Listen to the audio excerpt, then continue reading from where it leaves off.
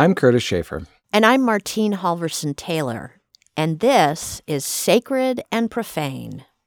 If you're new to the show, Martine and I are both professors of religious studies at the University of Virginia. This episode is part of our ongoing series on climate change and religions in the United States. We call it Between Heaven and Earth.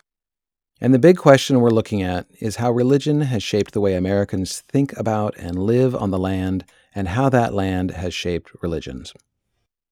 Last episode, we explored how the oil industry became intimately linked with evangelical Christianity.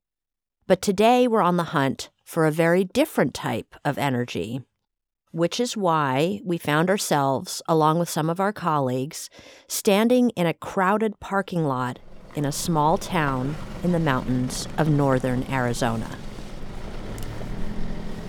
Thanks for your patience with the parking situation here. Okay, perfect. Well, we'll go ahead. We'll kind of do a little bit of a walk and talk, if that's okay. Okay.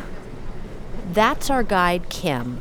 She had to circle the lot for nearly 15 minutes to find a spot, even on a weekday afternoon.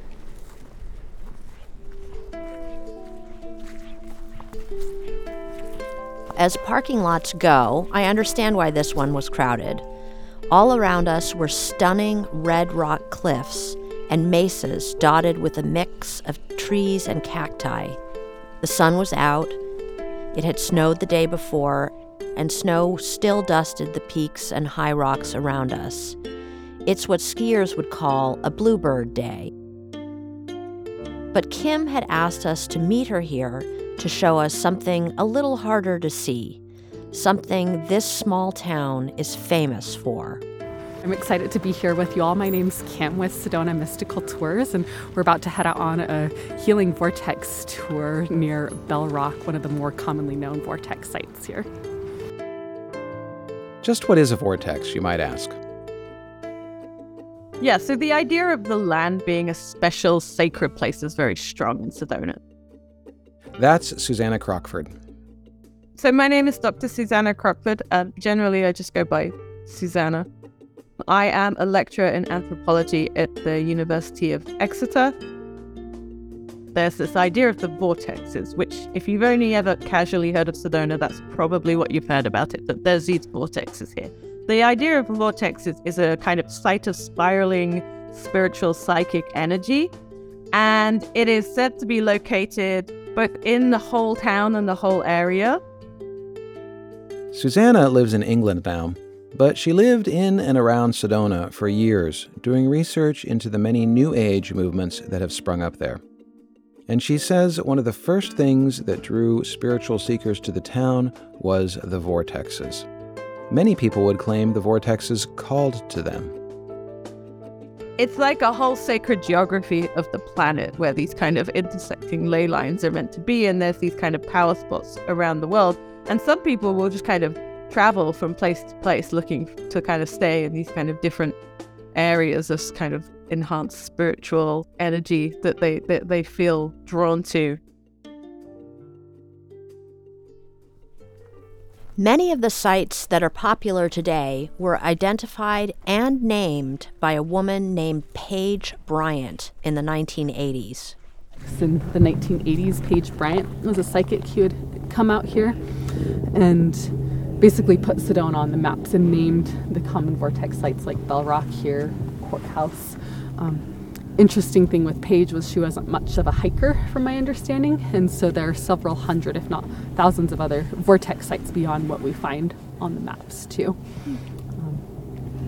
I find too, for people who are sensitive to energies, if anybody identifies being more as a empath or highly sensitive person, sometimes there's more of a tendency to pick up on the energies of what's been left behind in the space than the energies of the land too, with now what we get about 4 or 5 million visitors a year.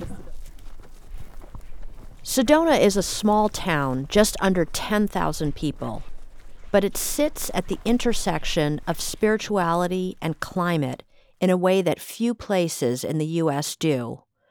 For many of the people that come to Sedona, the place itself holds unique spiritual energy that cannot be found elsewhere.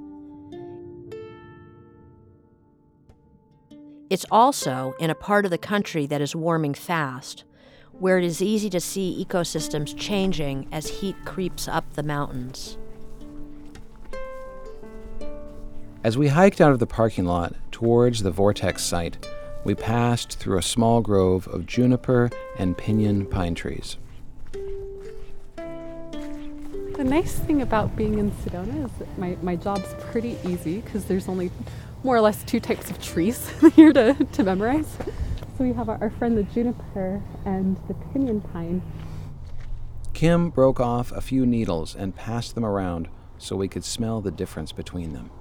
And when I'd like to share with y'all a little sense, if we ask for permission for the tree, if it'd like to share some of its leaves. And you never want to take from the first tree or plant that you see when you harvest anything, and you want to leave a third for the tree, a third for the future generations, and harvesting a third for yourself.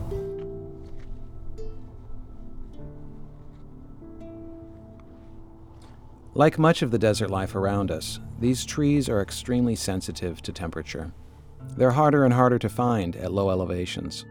Longer, hotter summers and more intense wildfires mean that many species that once thrived in Sedona can no longer endure.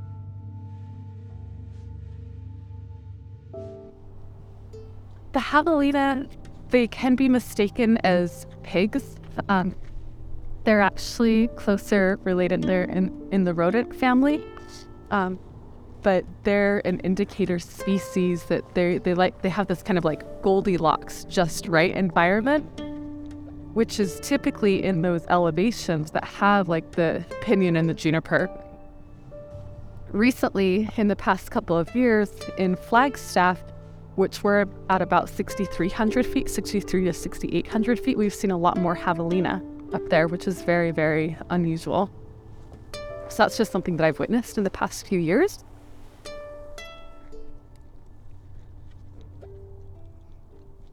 But at the same time that javelina and pinyon are retreating up the mountain, human beings are coming here in droves, drawn by the landscape and by Sedona's reputation as a center of New Age practices.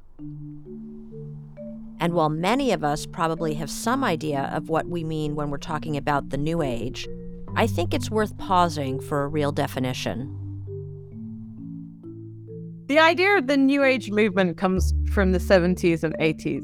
And there were books and speakers and kind of gurus, if you want to use that word, who were specifically saying that this New Age, this kind of shift in astrological ages, was going to happen soon. And it's this kind of idea that this current era is kind of corrupted, right? And a lot of the corruption is associated with what you might call industrial society. And that this is going to end, and this new era of peace and harmony where we have a higher spiritual level of kind of consciousness or awareness will come into being. In New Age spirituality, they purposefully take practices from other religious traditions, especially from Buddhism, Tibetan Buddhism in particular, Native American practices in North America, because obviously that's quite familiar to them, especially being in Arizona where you have reservations very close. So they pick and choose from certain religions because they see them all as coming from the same source. As someone who studies Tibetan Buddhism, I really noticed that when we were in Sedona. You'd see Buddhist prayer flags or carved crystal Buddhas next to bundles of sage and dream catchers or Catholic prayer candles. And they don't really see a conflict with other forms of spirituality because they see all religion as being from the same essence. This is a very theosophical idea, but it's all an expression of the same divine truth of the universe. Everything in the universe is composed of energy, and all energy vibrates at certain frequencies. From here, can you start to bring your awareness of the qualities from the earth, from the nourishment, from the support, nurturing care for all that she provides, and allowing that to flow up through the body from the soles of the feet. Now, this is not unique to New Age religion. Invention and reinvention are what religions do. becoming aware of the electromagnetic fields from the earth and the electromagnetic field of the heart.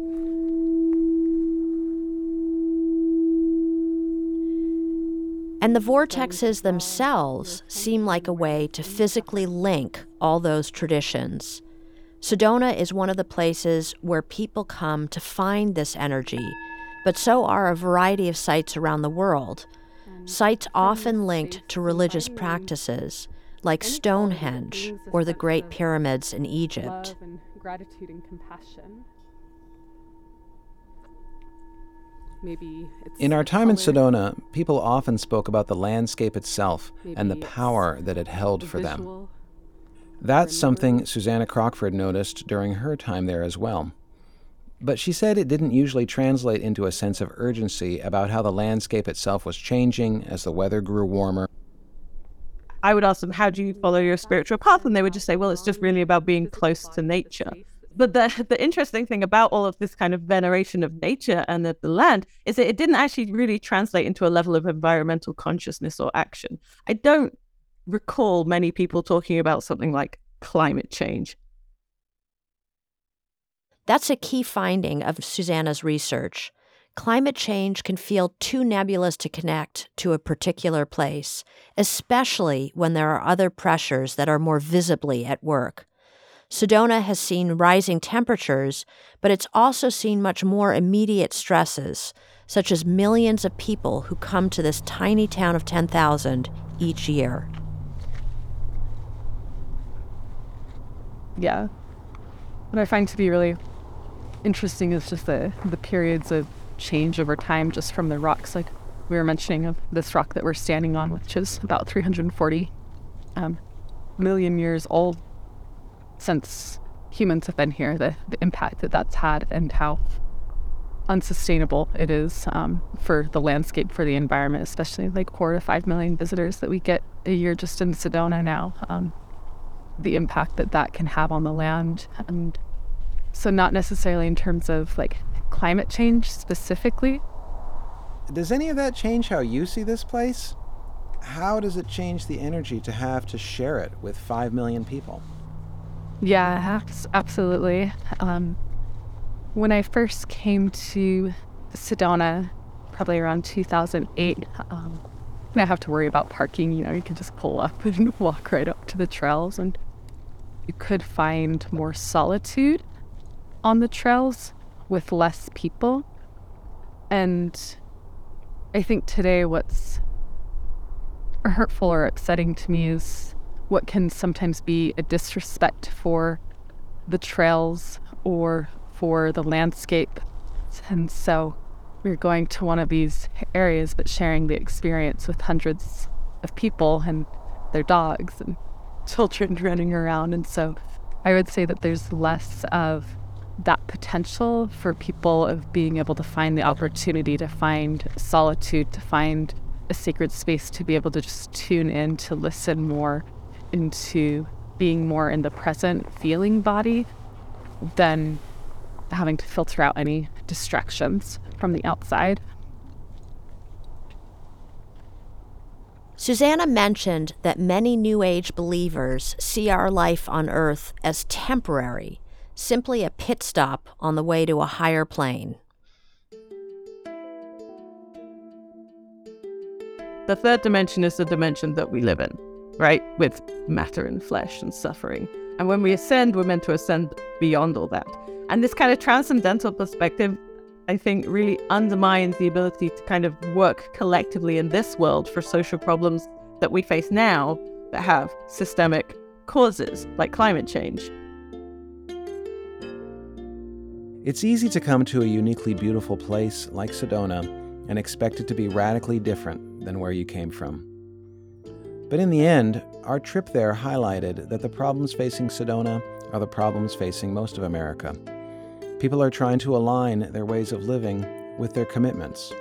They're trying to untangle commerce and spirituality. They're often looking for individual solutions to what are in fact collective problems.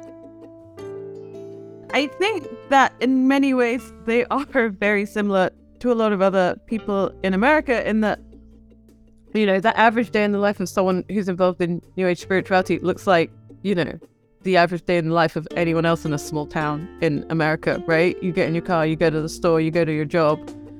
Although people care about the environment, they don't want it to be polluted, they also don't want their lives to change. They basically want to continue doing the same things that they've always doing, which are the same things that everyone else has been doing.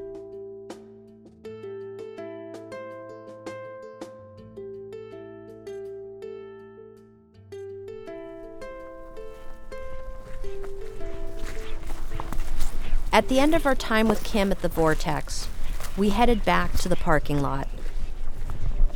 Okay. We said goodbye quickly because there were vehicles idling and waiting for our spot. We all got into our car and we drove back downtown and went to the store.